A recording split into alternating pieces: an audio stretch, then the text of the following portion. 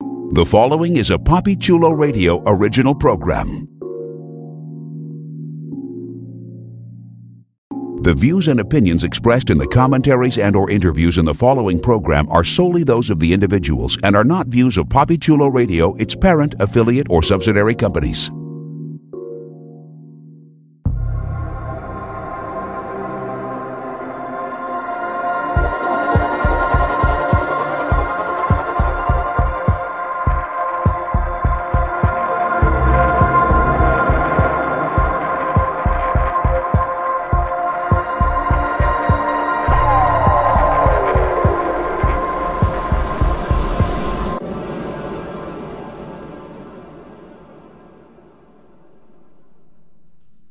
Welcome to the Central City Chronicle, the unofficial The Flash podcast, a PapiChuloRadio.com and iTunes exclusive.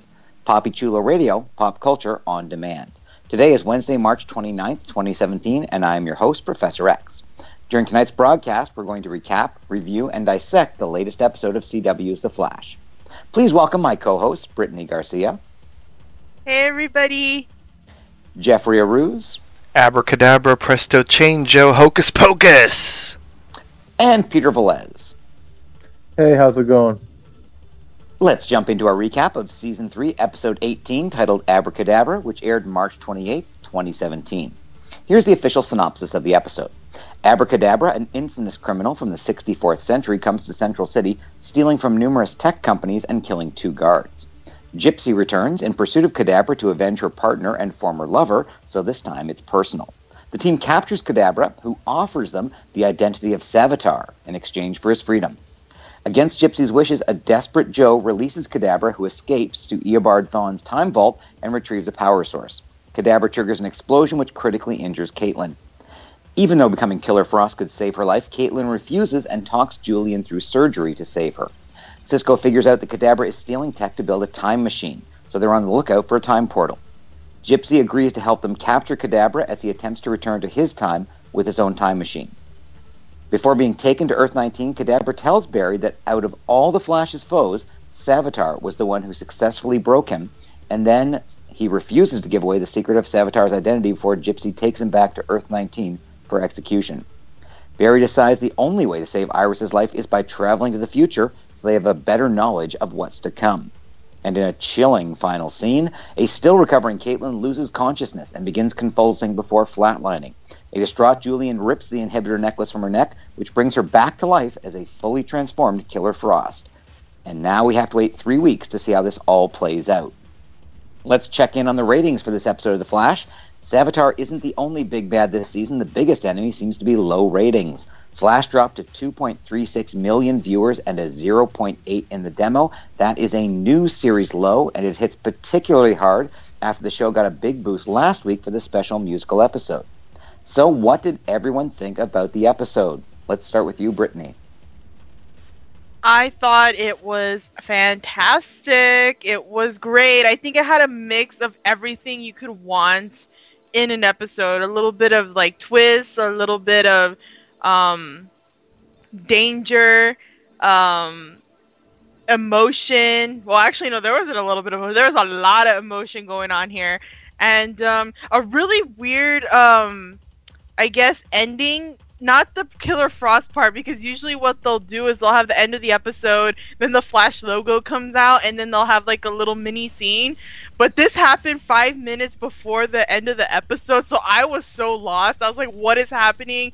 I don't know. And I wanted Jell-O, and then it just went to complete horror. Like, it was just, I don't know what was going on, but I loved it. And then we got the surprise of Gypsy, you know, for those of us who don't watch the previews for the next episode, so I didn't know she was coming out, so I was like, yay. And then she was a little bit weird, and then I don't know, there was just a lot going on, but I liked it. Like, this episode, I think, sets up for the next couple that we're getting, and it just sets it up beautifully, honestly. And I think the twist, what I meant was of Killer Frost and how she comes to be, so I thought that was fantastic. Yeah, and as you were saying, you know, we sort of get, you know, Barry coming in saying, I'm going to go to the future, and you just naturally assume, well, then we're going to get the Berlanti, slate coming up, and we know the show's over, and it's like, wait, there's still a few minutes left. What the hell are they planning on doing? Jeffrey, what did you think of this episode? Yeah, that ending was intense, and like all of you have said so far, the surprise that they cut the episode so early to give us that extended scene at the end, it was kind of awesome. It was like a neat little treat. And I'm not gonna lie, I agree with you, Brittany. Like Jello never looked so good. Like. And I don't even like the lime, but I was like, the lime Jello just looked really good. As far as everything else, I thought Abracadabra was an awesome meta of the week. It's been a while since we've really had like a meta of the week that's like part of the A storyline. So that was pretty awesome to see. Kudos to the writers. I think that's something that's been severely lacking this season because we've been focused on the saboteur of it all. And lots of powerful performances from our actors, really bringing the gut-wrenching emotions just from out the gates. Like that whole talk in the beginning with about Hamilton, like really was so emotionally punched. Like I feel bad for Joe's girlfriend because she must have been like, why did everyone get sad over Hamilton? You're supposed to be happy over Hamilton. But kudos for the episode. If they were to choose an episode to go on an extended break on, this was the perfect one. Although it does leave us hanging, which in one respect is perfect, in the other sense is, you bastards! Yes. And it's kind of interesting, as you were mentioning this, the second week in a row that an Arrowverse show has mentioned Hamilton, so we'll see if Arrow follows up this week or perhaps Legends next week. Peter, yes, so Oliver will start seeing the Schuyler sisters. Exactly. Peter, what did you think of the episode? Well, first of all, I really want to RIP those two security guards. That was a tough way to go out with the drowning prestige call out. That was RIP those guys. But overall, I felt the episode was cool structurally. I agree with everybody else. It was the longer stinger at the end was pretty like awesome and a great like dramatic scene to have. It was cool that they gave Caitlin like her basically a third of the episode. Also, I like the way the camera moved. I felt like that was a little bit different than the way that the Flash is usually filmed. So I liked all that stuff. I wish the Flash would keep going with it, mix it up a bit, structure-wise. Yeah, that's a great point, which is that, this was a very uniquely shot episode, not just the way they dealt with, Abracadabra and his powers, because whenever they have the meta, but, towards the end of the episode, when they were going into the final scene with Abracadabra and they were showing each of the characters, the innovative camera angles and the approach taken to it was a much more creative look than we often expect from, a typical episode of Flash. Like you guys, I enjoyed the episode. I don't think I enjoyed it quite as much. Not because there was anything wrong with the episode, but I'm just really getting tired of the whole who is Savitar?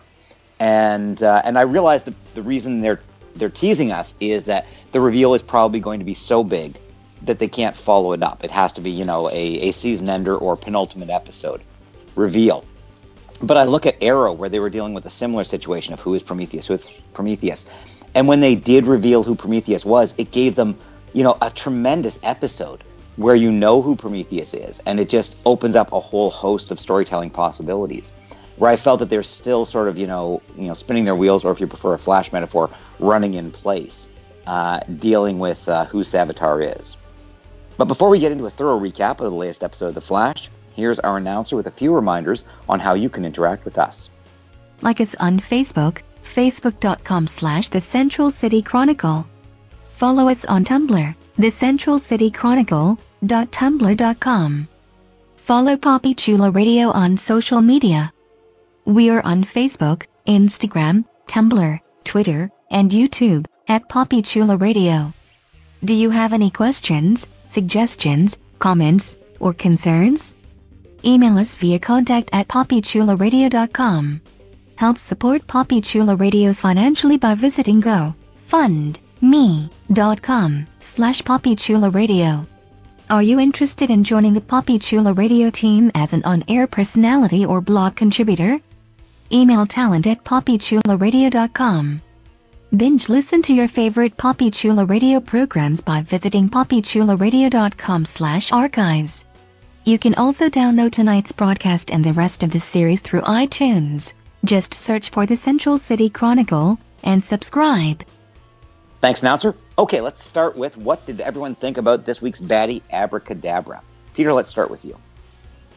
I thought it was cool. Was expecting to not like him. He looked a little bit corny in the trailers, but he did some cool moves. Didn't expect I'm going to build a time travel machine coming. So I was like, oh, all right, nice. I do like he's from the future. I think that does open up some story possibilities for him coming up. So yeah, I would totally like to see him come back.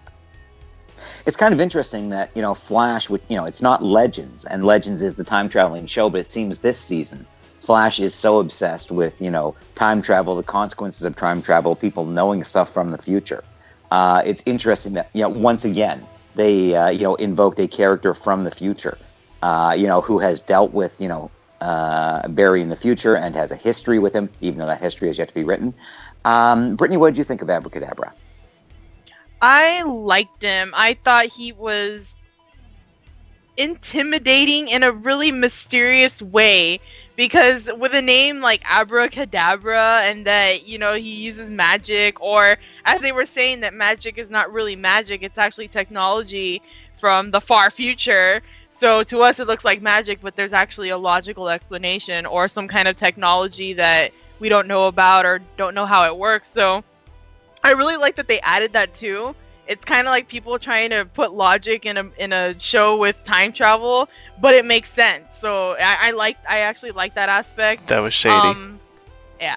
Well, I mean, a lot of people are always asking, well, how can you do this? How does Cisco make things every week for the new baddie? It's like, well, we actually had an explanation for this guy, and he intrigued me because I wanted to know who Savitar is. I think they've been hyping him up so much that I was hyped up, and I was like, wow, something is happening in this episode that we haven't gotten before, which is somebody knows who Savitar is, and he can totally help us. And it's really cool what they do with his character later on, where he has his own monologue, and that was actually quite scary, in that the talk no jutsu from Barry did not work, and it just adds a lot more flavor to this guy. But I feel kind of sad that he does end up dying, or that's the assumption, that he's gonna go and get executed, and we might not see him again. I'm kind of sad about that. I would like to see him again, or maybe another iteration of him before he dies or something, because I really enjoyed him. I mean, they use magic in a dark way here, especially how Peter was saying that opening scene with we see what he's made of, and that was like crazy. I just enjoy magic stuff. I am a fan of Chris Angel. I used to watch his show all the time, the Illusionist. So the Mind Freak. Mind Freak. Yes, I enjoyed all of that. So this was really fun, and like Jeff was saying, we haven't seen baddie of the week in a long time that really got us like, oh, I like this guy. So I enjoyed him a lot. Okay, I'm going to do a Mind Freak now. I sense that one of you wants to say something. Is it Jeffrey? It is. You should have your own Vegas show. Mind Freak. Yes, Professor X the Mind Freak. It's anonymous, I think. I don't know. I thought, kudos all around. I thought he was a really great meta of the week.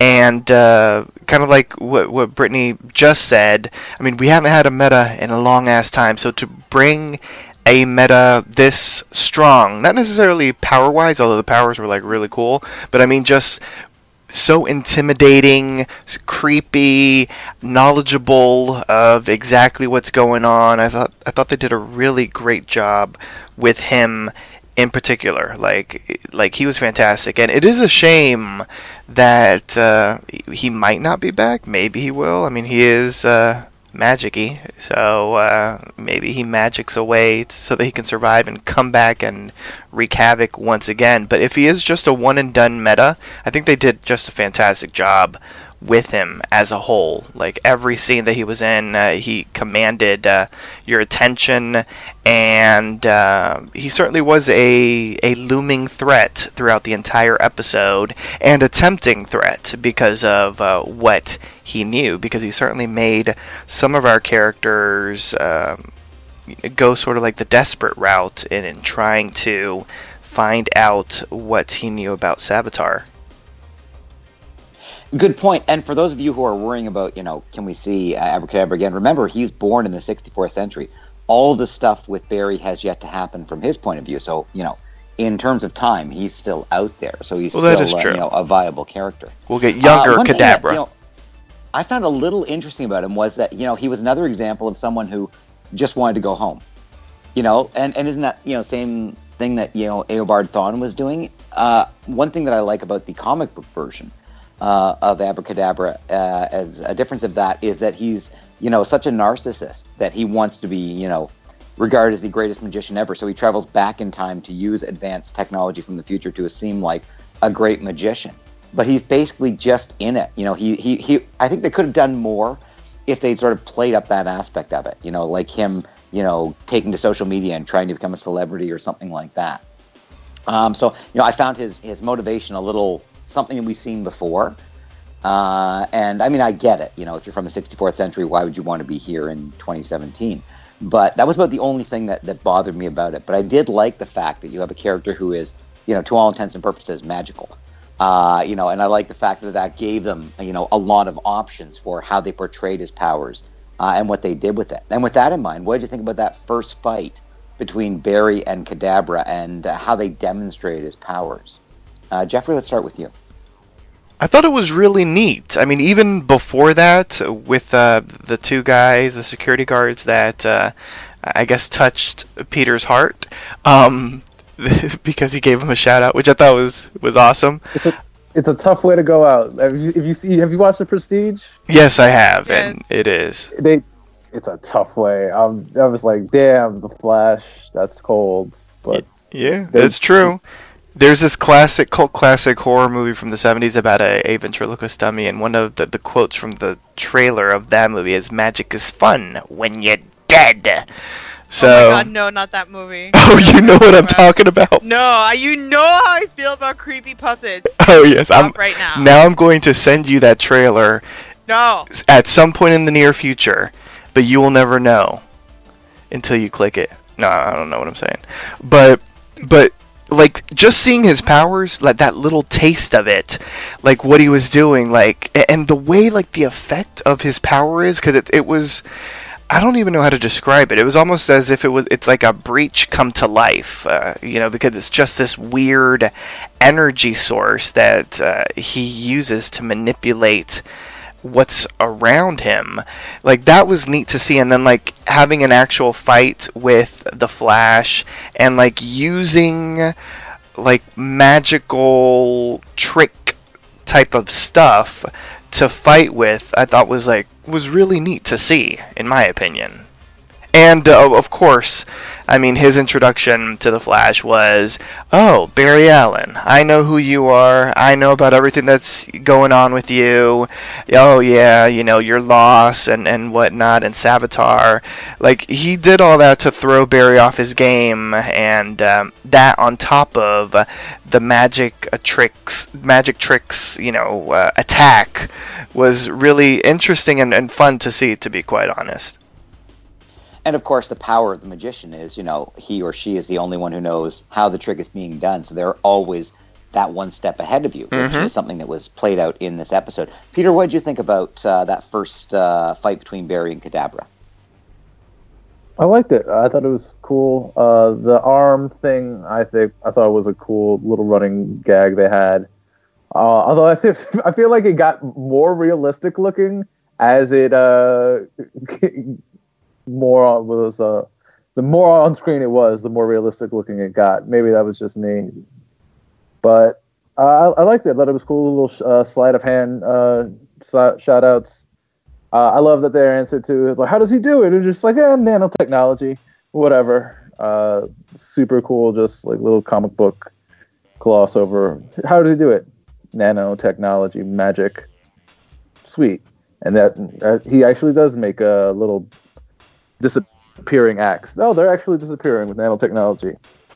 Well, Caitlin said, specifically referenced, Clark's third law that any sufficiently advanced technology is indistinguishable from magic. And in the same way that, if magic existed, stuff will be happening in our daily lives, and we just sort of shrug our shoulders and go, magic.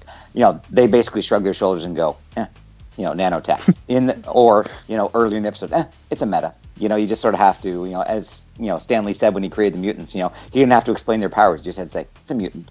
Just, you accept it because it is in that category. Brittany, what did you think about the first fight? I thought it was great. I think the thing that caught my eye the most is it looked like Abracadabra was kind of taken, not taken aback, but he was kind of surprised to see Barry there, but not so much Barry, but the Barry the present Barry. Like, he was like, oh, you're so young, and it looks like you don't even grow any, facial hair, like, it surprised him to see that Barry there, because he's used to the other Barry that he knows in the future.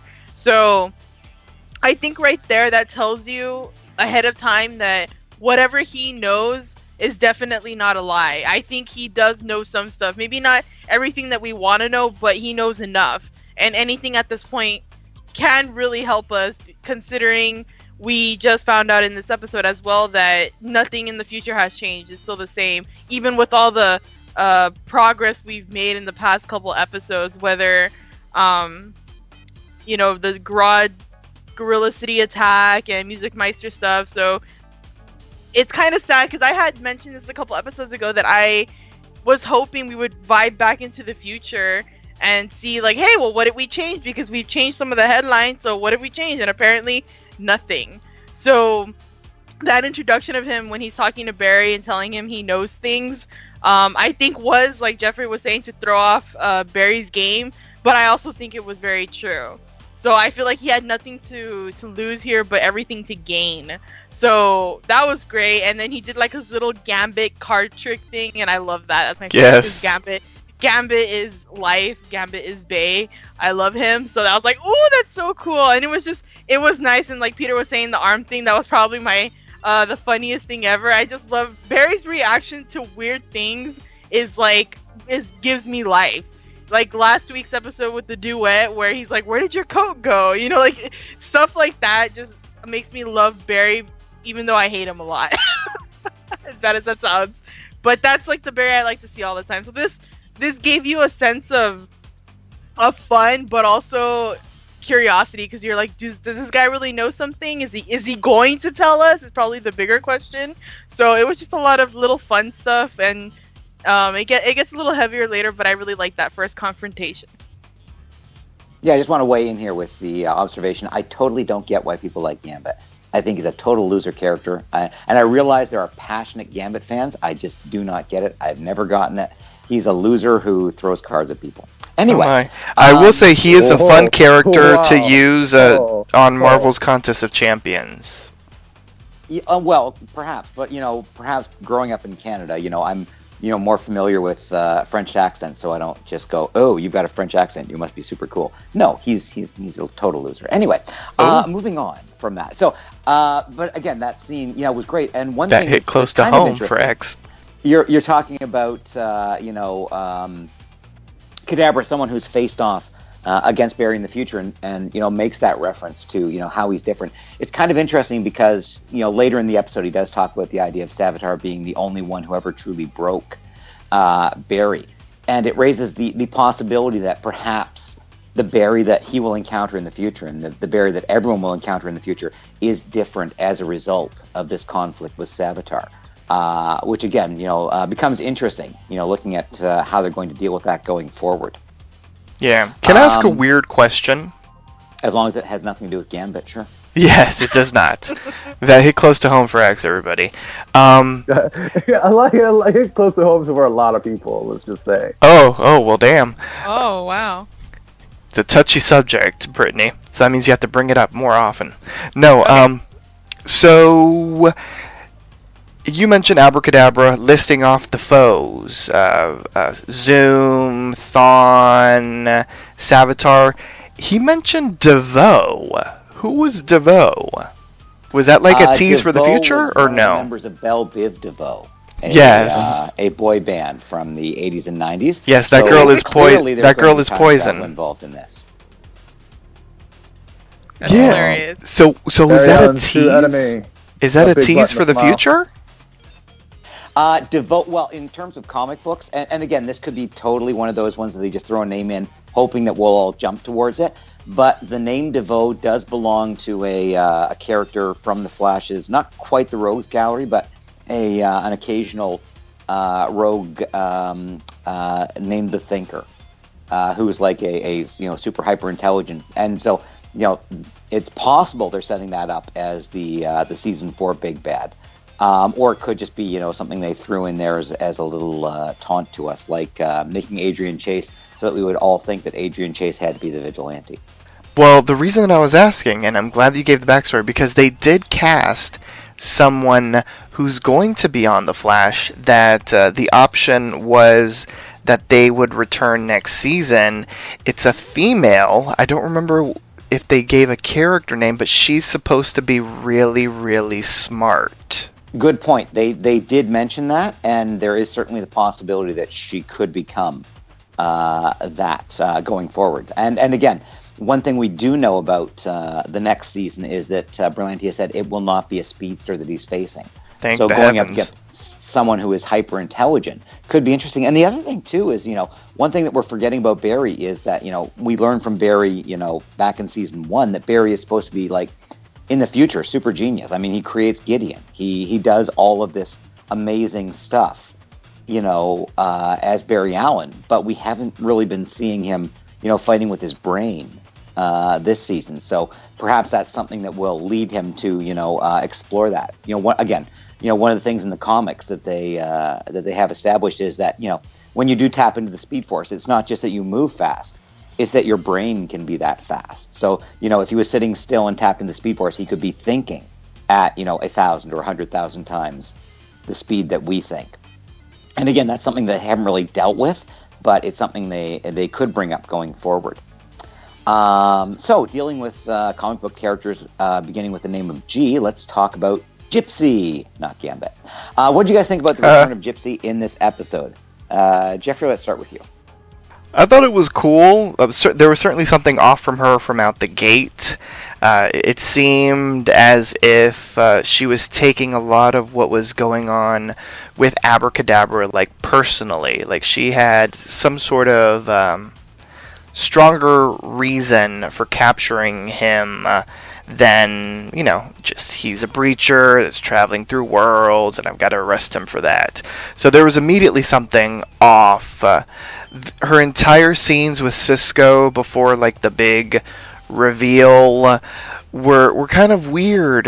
Like, I guess I understand why she wouldn't be that eager to open up about it, because even though it happened a long time ago, basically Abracadabra murdered her partner.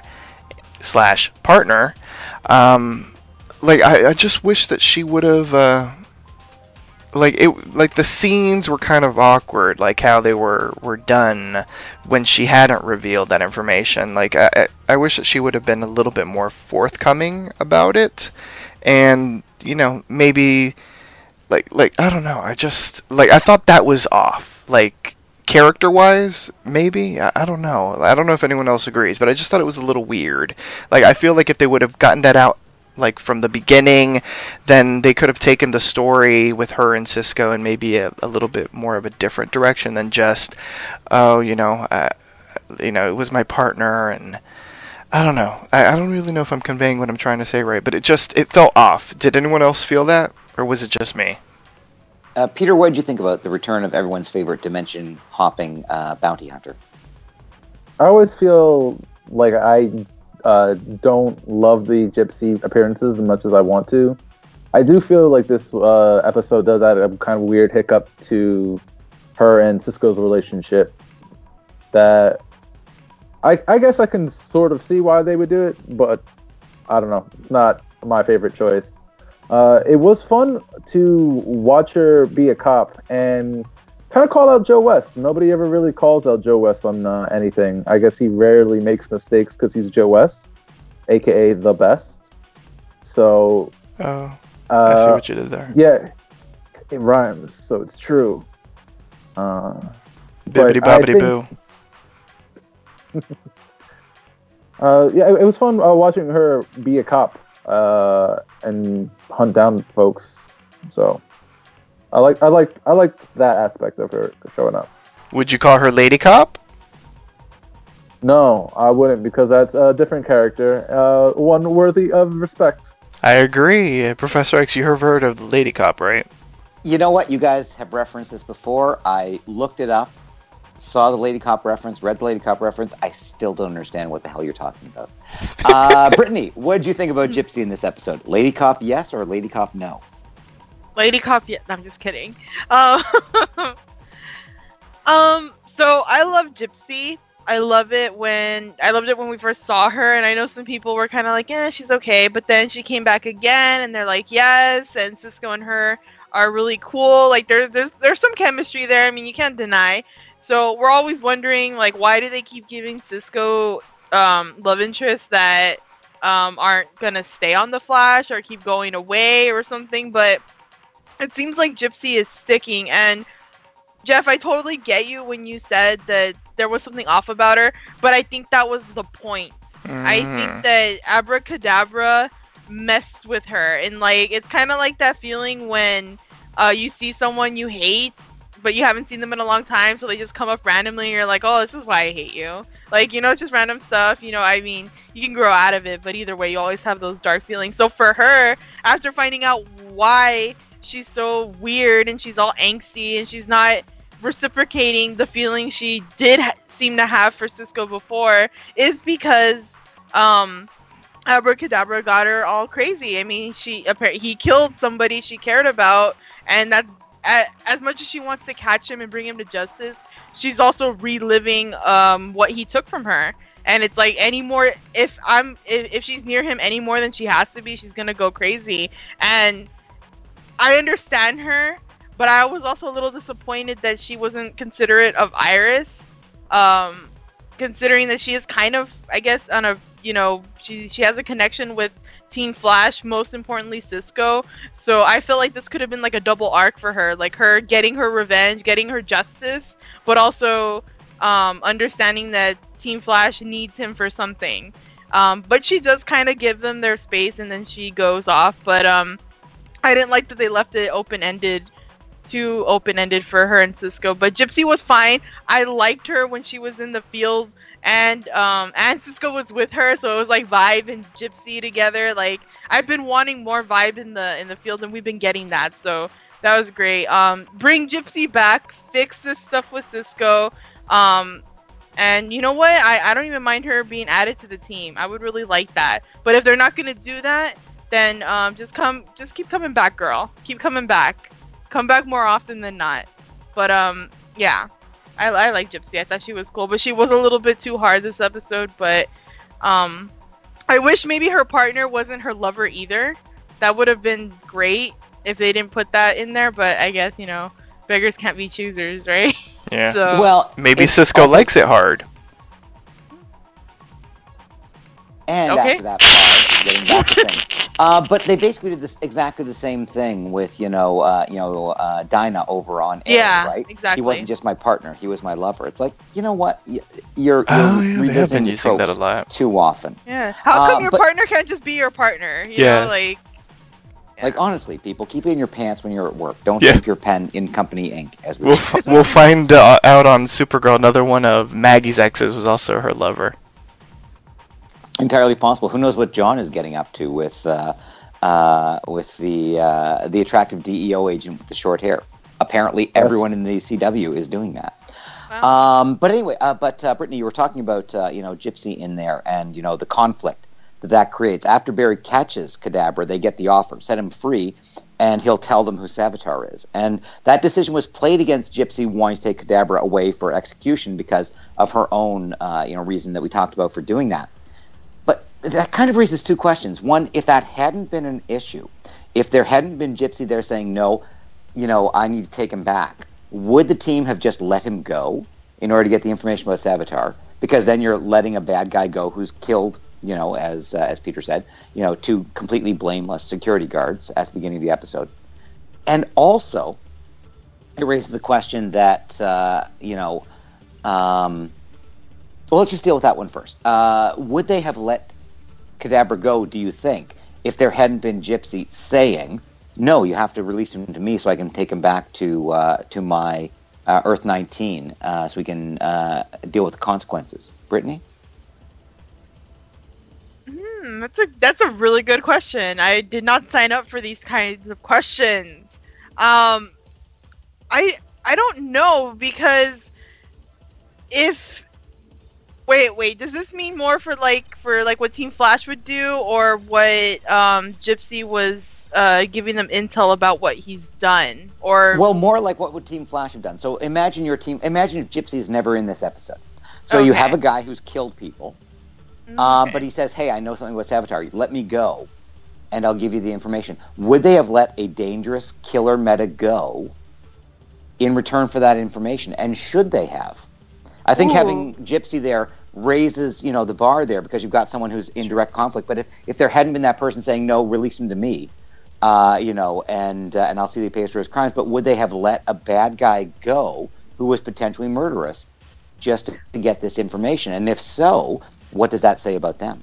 Yeah, I think there would have been conflicting decision making here, because from what we see with what happens with Joe, I mean, obviously he tells us his priorities, and it didn't matter if Gypsy was there or not. Like, he already knew what he was gonna do. Barry was struggling with this, but kind of also with Joe. Iris was kind of the person the voice of reason to say, it is my life, but I don't want you to release like a mass murderer, so, and I don't know where Caitlin and Cisco would have been. I think they would have been more on Iris' side, to be honest. So I think it would have been a split decision, but more on the side of we can't release him. Only because it doesn't seem like there's too much at stake at this point right now. I think Iris is kind of okay. But I don't know if they are running out of time. So I think that's what probably plays into everything, and we get a really great discussion between Barry and Joe about that they feel like they're really helpless right now because there are no more leads. They vibed into the future, nothing's changed, and there's only 2 months left. So that would have been a bad decision to do, but I wouldn't blame them. But I still feel bad because that means a lot of collateral damage for this guy for letting him go. But I think they could have been smart and maybe double-crossed him. If they had a plan like that, I think I wouldn't have minded their choice to let him go. But I really like the way they did it in this episode, though, having Joe be the one to cross the team. It makes a lot of sense with Joe's character. Yeah, I just feel the need to point out to people that you said that Iris seemed okay with it. Iris passed up free tickets, to see Hamilton. Exactly. That is not someone who's okay with their pending death. Let me just say this to everyone. If anyone offers you tickets to Hamilton for free, even if you think you're going to be dead, you take those tickets because there's a chance you will live. You fools, you fools. Yeah. And Peter, Peggy. What do you think? Peter, what do you think about the challenge that the team faced? And if Gypsy hadn't been there, what do you think they would have done in terms of, would they have allowed a dangerous person to walk free in order to get that information? Hell yeah. Are you kidding me? They've done that like 2 or 3 times. Wasn't Barry Allen going to throw like everybody from his secret prison onto a plane and let him get away? Or like he was just going to like ship him somewhere for free? He let the dude that murdered his mom, like, he was just about to just let him go home. Reverse Flash. No, yeah, they definitely would have let him go for the name. Now, whether they would have gotten the name, probably. I don't know. It's interesting. Kadabra did seem to be dragging it out to the last possible moment.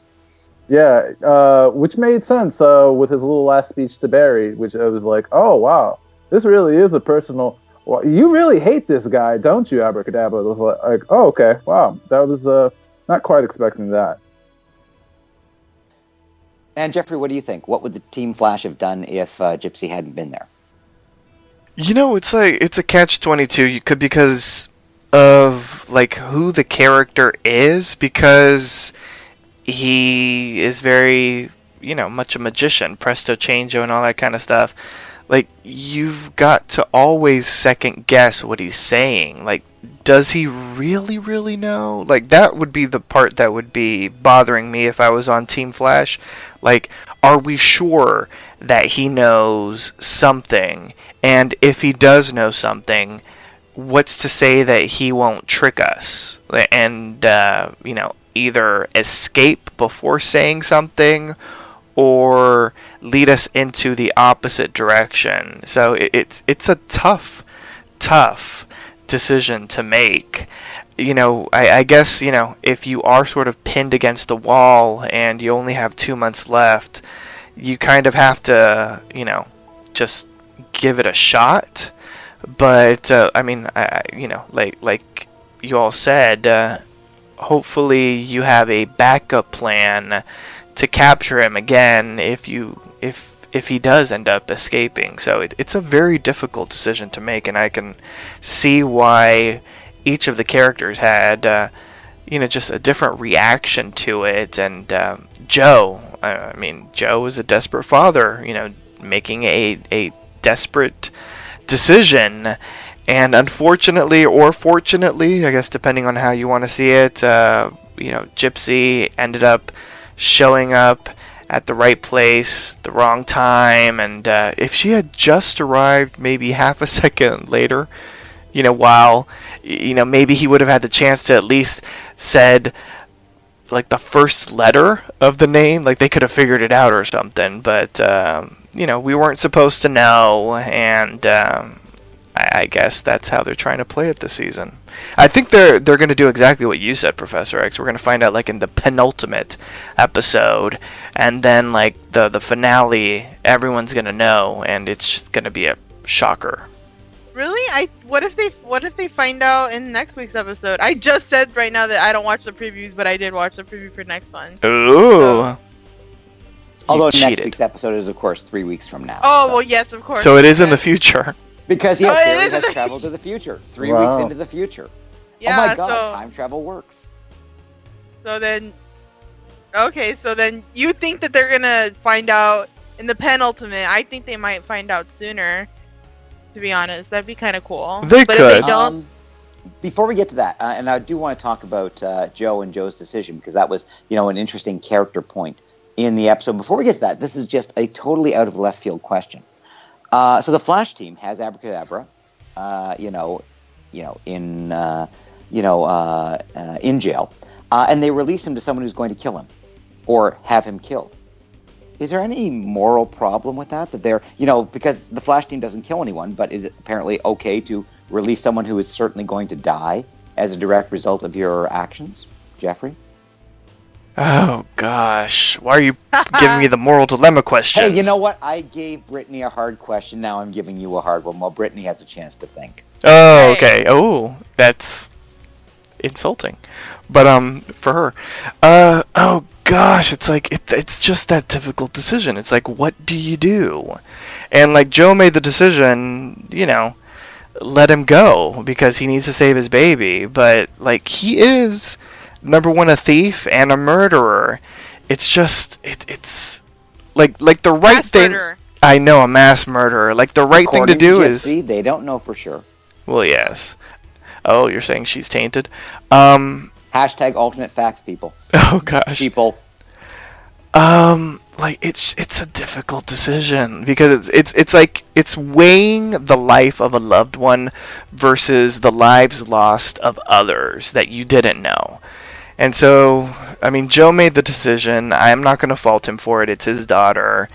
I don't know if I could have made that decision. Like, I mean, I've never been put in that situation, but I feel for all of the characters that had to go through that because it's like, in particular, I mean, Barry was going over it in his head, and he had that point at the end where he just finally was like, no, he needs to go. He needs to pay for his crimes. And although he was trying to do, what do you call it, Brittany?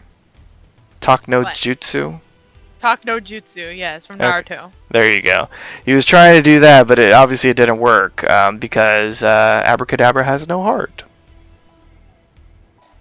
Peter, what did you think? Any thoughts about the decision to just send a guy off to certainly be put to death? I think that's probably a pretty hard decision, but I don't know. It's what are they going to do? Argue with a different cop? I'm sure Gypsy could probably take a look at our justice system and point out some pretty big flaws. So who's to say? It's it's a whole thing. As for morally, I completely get where Joe's coming from. I have to agree with what Jeffrey said. And Brittany, of course, is a fiend in barely human shape, so I'll just go through the process of asking the question. Brittany, any problems with sending a guy off to be certainly put to death? Not this guy in particular. I don't think so. I think one of the things that really stuck with me when Gypsy first came, in the earlier episodes of Flash, when we first, get introduced to her and stuff, she explains that they have their own rules, and, she has to follow the law. And some of those rules are, well, the rule for HR, who wasn't in this episode, thank God. He was at the end. Yeah, well, not important. He was so unimportant that whatever. That's because he's out being Savitar behind their back. Right, that's what it is. So he was jumping the breaches, or he's not supposed to. What was it? I can't think of the word. He's not supposed to go between breach jump, Earth. Right? Is it breach jumps or the Earth thing? Going through different Earths. You're not supposed to do that. So for him to die for that, that feels really extreme. Even with the reasoning that Gypsy gave us for that law. I think they were putting him to death for killing a bunch of people, not for jumping breaches, because he wasn't a native of Earth 19. She's trying to compare Wells with Kadabra. Oh, I get it. Yes, your hatred of HR, who you want. Yes. Oh my gosh. Yes. So it made sense for the team, getting to know him and wanting to save him, and they're like, he's not a bad person. He shouldn't die for this law, even though that's what it is. But they did the right thing and they saved him. But this guy is everything that we don't allow, that we don't like, and that just after meeting him and seeing him and talking to him, this guy doesn't care. His mindset is exactly like Eobard Thawne when he was first here. I mean, he said he grew close to Cisco, but he still would have killed him if he, crossed him. So you could tell that these people from the future, they don't give a fuck, that they just they don't. And this guy just wants to go home, but it doesn't matter for collateral damage. It does matter. So I think them letting him go to go and be tried made a lot of sense in the circumstances. And I guess it depends on your moral ground too. If you think that mass murder and theft is not a bad thing, well then maybe he didn't deserve to be sent over there. But if you don't like it and it's wrong, then I think it was a good idea. And in the end, let's not forget, Abracadabra, 64th century technomage, mass murderer. He's still a guy who, bleaches his hair. And while it's not quite as bad as frosting your tips when you're a guy, I think we can all agree for that alone he deserved to die. But in the end, it was Joe who was the one who let Kadabra go. Joe, who is the moral center of the show. Joe, who is, as was referred to earlier in the episode, Joe is the one who is always right. Joe West is best. Joe is the father figure. So what did you think about that decision when it happened, that it was Joe who showed up? And it was Kadabra who said, I knew you'd show up. And there it was. It was Joe who was saying, I'll let you go if you give me the information. Peter, what did you think about that? I think it made total sense. We definitely know Joe West as a devoted father. And it doesn't really surprise me that he's a father first and a cop second. I especially can see, especially when it's so close and right there. I definitely believe Joe would make that failing. I also believe that Joe West would probably yell at Joe West for making that moral failing. So it was a human situation that I think we all would agree with. We would agree with him in that part. Yeah, that's a great point. I think that Joe did what he had to do, but I think if Joe had been seeing anyone else do that, you can see him, reacting kind of the way Gypsy did. Brittany, what did you think about Joe being the one who let Kadabra go? I liked it. I think it was like a mini twist because some people could predict that it would have been Joe, and some others are kind of like pleasantly surprised, where we're like, oh, okay, Joe, but oh, yeah, that makes sense. And I feel like even though Barry has done some questionable things to save the people he loves or for selfish reasons, I think Joe is capable of doing the same thing, but going like a step further. And I think this was Joe showing us like the lengths he's gonna go to save his daughter. I mean, considering, he's a detective, he doesn't have powers, he doesn't have much to offer, and he kind of talks about that later on in the episode when he has his heart-to-heart with Iris. So this being the only option for him makes sense. And I think it could have worked out in a good way too if Gypsy hadn't interrupted him. All they needed was the name, and if Abracadabra like poofed away or whatever, they could still have time to capture him again and get him. So it's like we could have had like a win-win, but it just blew up in our face. But I like that it was Joe, and it makes a lot of sense. It was very in character of Joe West, and anytime Joe is passionate about something, I'm with him. So I love Joe, and this makes me really sad if he is gonna be the one to die in this season. Brittany's been trying to kill Joe since the first episode this season. Who claims to love Joe, she's been killing him for what? Yeah, I don't want to, but this is what I mean by the lengths he would go to save Iris, and I feel like here he kind of betrayed the trust of everybody just because he wants to save her, and he felt like there's no other way, and that kind of foreshadows, if it's going to happen, that he would indeed sacrifice himself to save Iris. Yeah. Why do people need to die on all these damn shows every year? Know. Supergirl is the one that has. We want. Brittany wants it. I think Supergirl is the only one that's been safe from that yet. But now that it's on the CW, I have a feeling they're gonna have to kill somebody. Oh man, that would suck. Yeah. Jeffrey, what did you think about Joe's decision? Well, I'm not trying to kill Joe. I'm just going to put that out there. Well, you're not. I don't want Joe to die. You're trying to put Joe West to rest? Oh, God. He'll be here all week, listeners. He'll be here all week with his spoken word poetry slam. Yeah, well, one rhyme every 45 minutes. There you go. I can't fault Joe. He's a parent. He's trying to save his baby girl. I get it. Although, certainly, much like what Peter said, Joe would have given this Joe a stern talking to, hey, what are you doing, buddy? That's not right. Truth, justice, and the American way, and all that kind of stuff.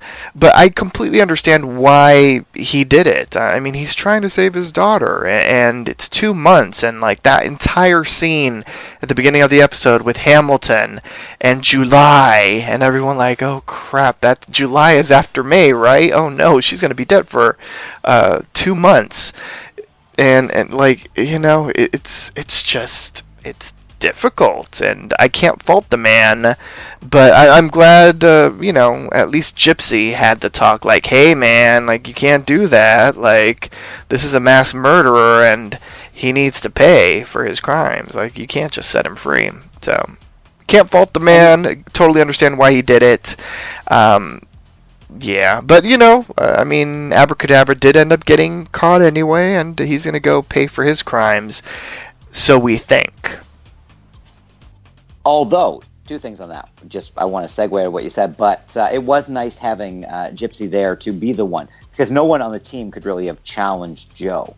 But having Gypsy as sort of the outsider who had her own, she was there, she could basically play the role that Joe would have played to anyone else, saying, how could you do that? But more, in terms of what you were saying, yes, he was eventually captured, but because Joe let him go, because he escaped, that led to Caitlin being badly injured during Kadabra's escape. So what I want to do is ask you guys, any thoughts about the surgery scene, or about how you feel Julian and Caitlin's relationship was developing prior to the big reveal at the end? And Peter, let's start with you. If you can stop yourself from making any puns. I wasn't making puns, I was rhyming. All right, puns. Good point. Even as I said, I thought to myself, damn it, it wasn't a pun. It was God. A rhyme. Yes, but okay, now fine. You're free to make Drop puns. some mad rhymes on us, Peter. Okay. There sure were a lot of explosions to the chest for Caitlin Snow and Julian. I felt like every 20 minutes or so, they were just taking grenades, getting flung across. They were beautifully shot both times. But it was weird to see them just get blown up a lot by this magic guy. I like. Yeah, that is true. I mean, go back and watch them. There's just like 2 explosions where you just see Danielle Panabaker just go flying across the room. I was like, whoa, no wonder you're not getting seriously hurt like week after week. But I did like the progress in Julian and Caitlin's relationship. It was cool to see the surgery scene. It was very tense, as all good bloody surgery scenes should be. Yeah, well shot, and I like the way they did it. It was good. I'm glad that they were able to make progress. Until later. Ellipses. Dum dum dum. And Jeffrey, what did you think? Not gonna lie, like when the second explosion happened, like I thought to myself, I was like, Julian just got patched up, and like he's gonna be hurt again. And then obviously there was the big reveal that Caitlin had a pipe through her gut, and that's no bueno.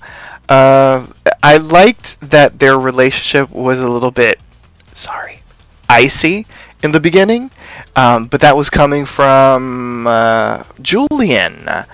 And like that scene where he was like, oh, you know, you had mentioned you had never seen the opera and I got you opera tickets, but that was certainly before, you know, incident number stone. And like I was like, oh, but then, you know, they sort of reconciled and it seemed as if they were going to be headed into a better place. But then, ...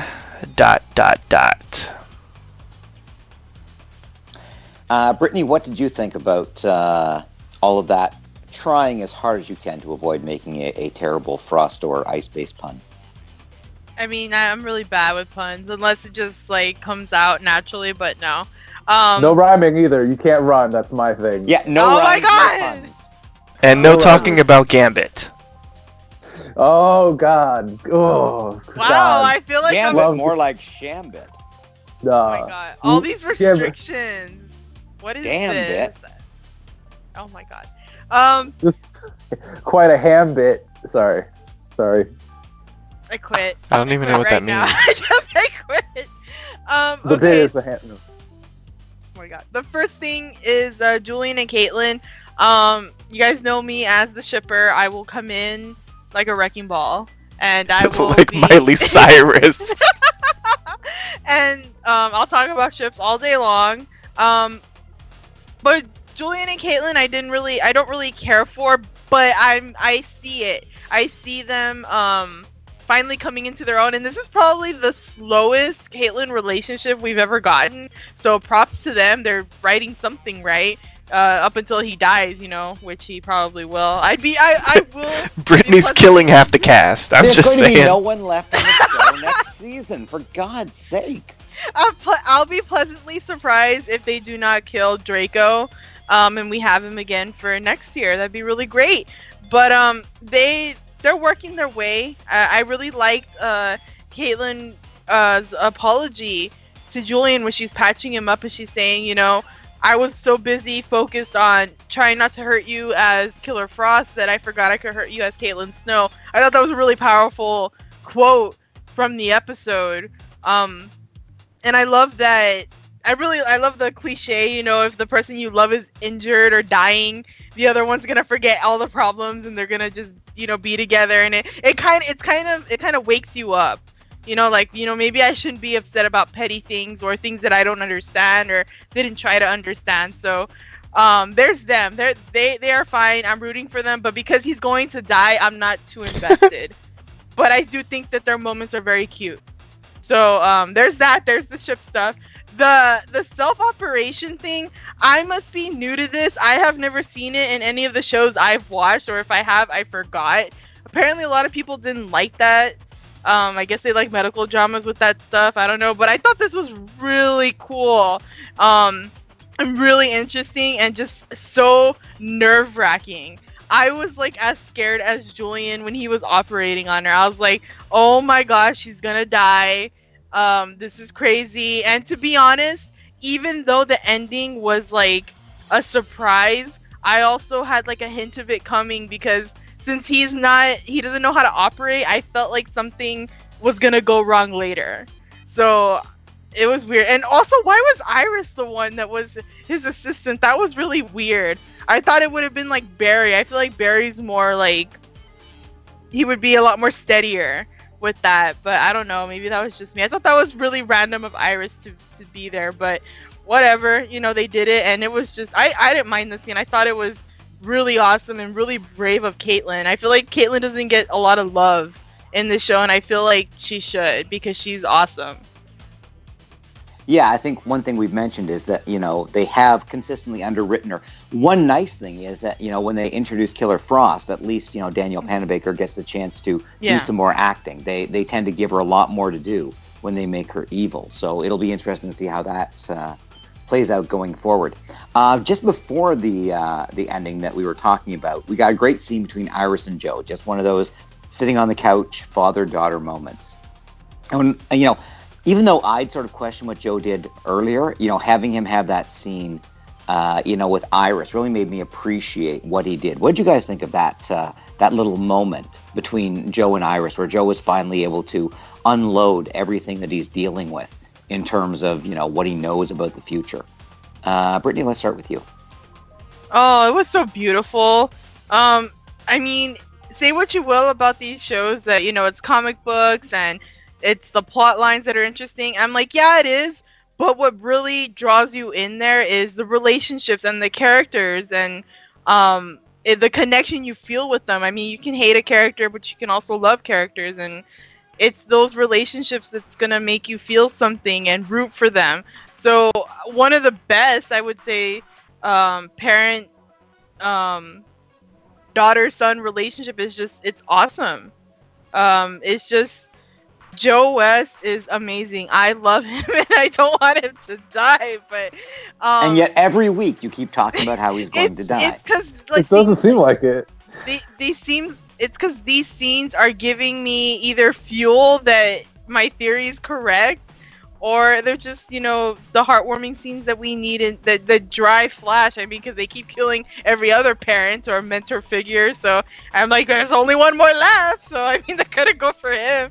I hope not, but that scene was incredible, and it also gives you insight as to why Joe does what he does earlier in the episode. It's because he feels utterly powerless. He doesn't know how to help his daughter, aside from trying to spend a lot of time with her. It's like, what else can I do to save you?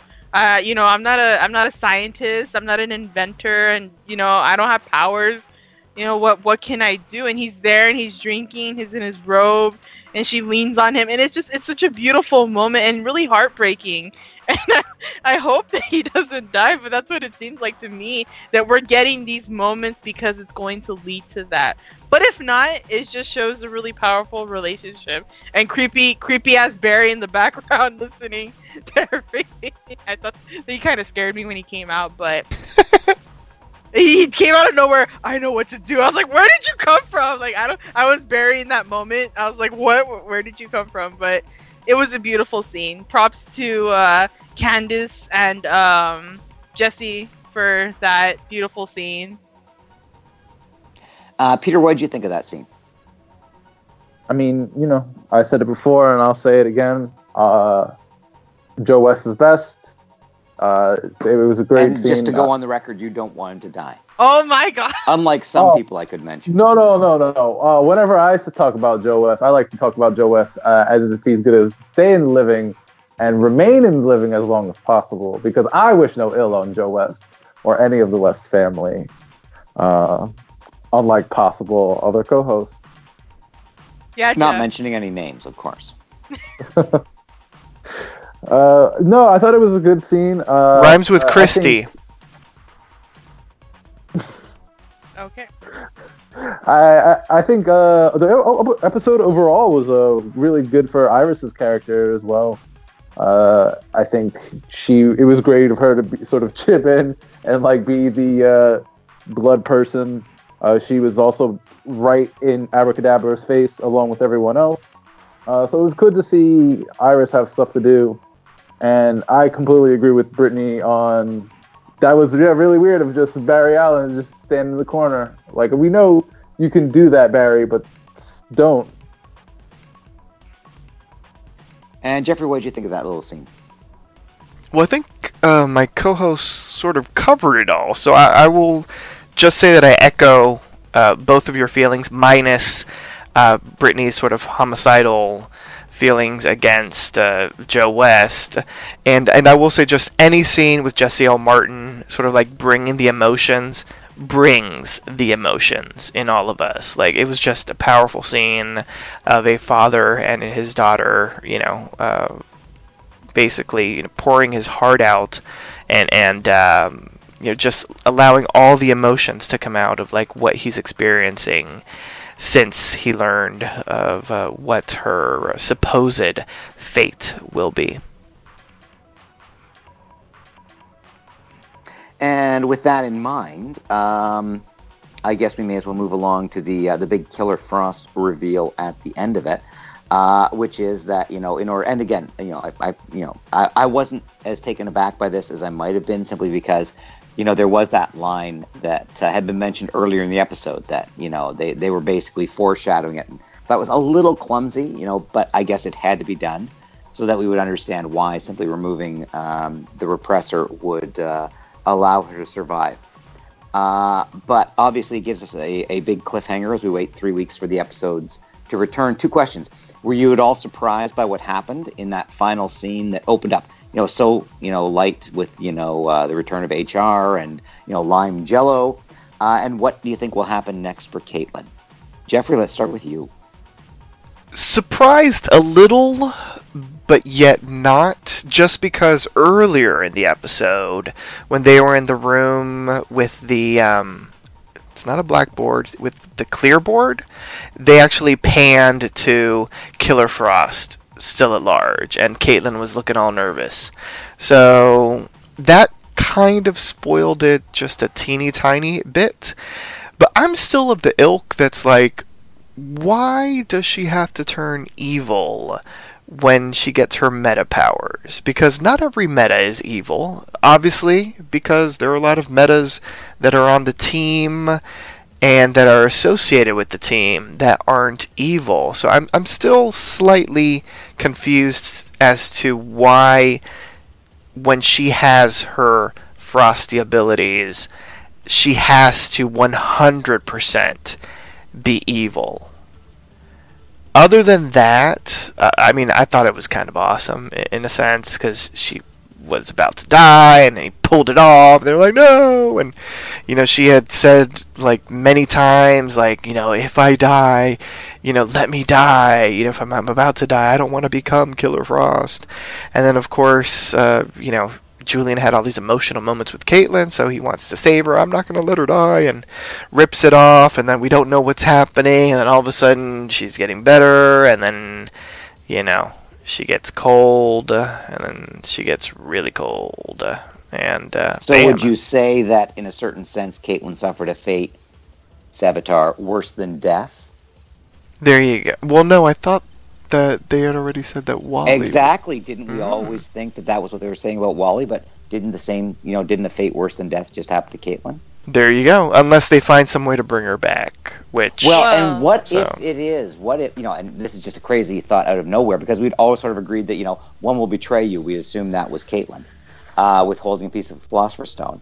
And Caitlin is also suffering, perhaps, the fate worse than death. What if Caitlin is also the one to fall? What if it is one who will be all 3 of the elements of the prediction? Oh, so now Professor X is killing somebody. I'm just saying. No, I'm just saying. I'm just blowing your minds. Peter, what did you think about the final scene with the killer going full Killer Frost, and what do you think it portends for Caitlin's future? I agree with Jeffrey. You can also put me on the team of why is Caitlin evil, but even as they were doing it though, once I realized what was happening, it was sort of like well done and emotional that it kind of won me over. I was like, okay, if you're gonna do it, at least they did it big. And I'll say that. As for Caitlyn's future, I don't know. It would be interesting to see how long they keep her like this. Whether or not it'll be an episode or a whole arc. And Brittany, I know you're just going to say that Killer Frost is going to kill Joe West, but I'll go through the motions of asking the question. What did you think about the scene, and what do you think we'll see in the future for Chaos?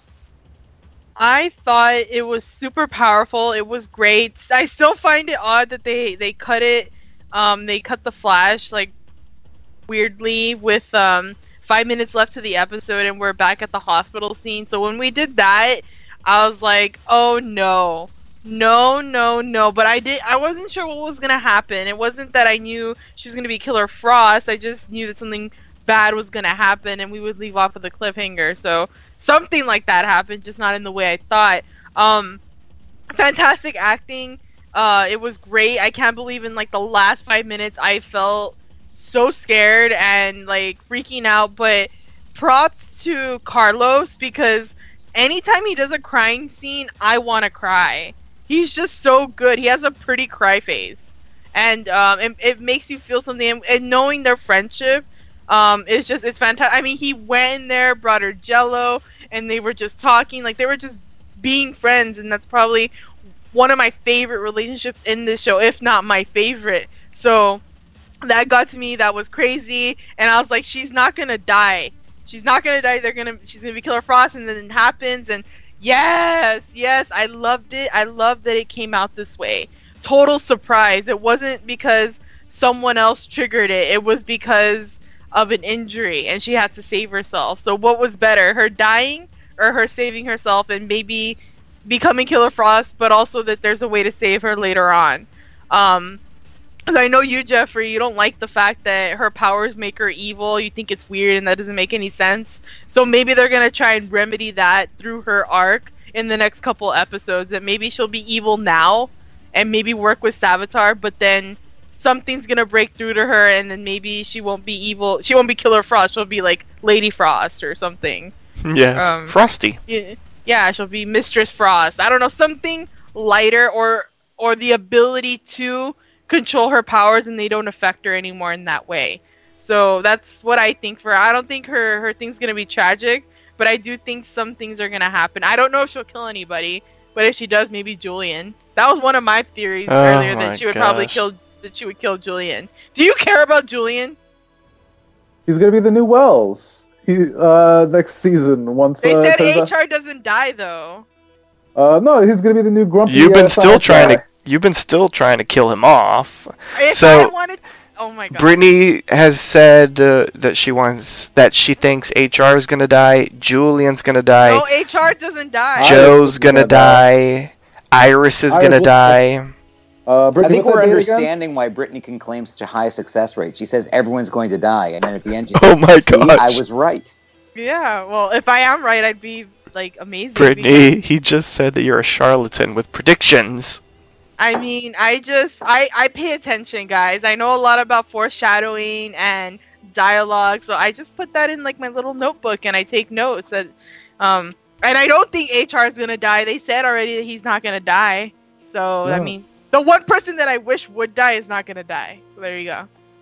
And on that note, as we wait an incredibly long 3 weeks until April 25th to find out what happens with Killer Frost and Barry traveling to the future. Join us next time for a brand new installment of the Central City Chronicle. Once again, here's our announcer to remind you on how you can interact with us. Binge listen to your favorite Poppy Chula Radio programs by visiting poppychularadio.com/archives. You can also download tonight's broadcast and the rest of the series through iTunes. Just search for the Central City Chronicle and subscribe. Like us on Facebook, facebook.com/the Central City Chronicle. Follow us on Tumblr, thecentralcitychronicle.tumblr.com. Follow Poppy Chula Radio on social media. We are on Facebook, Instagram, Tumblr, Twitter, and YouTube at Poppy Chula Radio. Do you have any questions, suggestions, comments, or concerns? Email us via contact@poppychularadio.com. Help support Poppy Chula Radio financially by visiting gofundme.com/poppychularadio. Are you interested in joining the Poppy Chula Radio team as an on-air personality or blog contributor? Email talent@poppychularadio.com. Thanks, announcer. Co-hosts wish the listeners a good night. Good night. Gambit forever. Good night, listeners. Have a frosty hiatus. Cut that Gambit microphone. Thanks for tuning in. Download new episodes of the Central City Chronicle every Thursday via iTunes and the Poppy Chula Radio archives. Good night.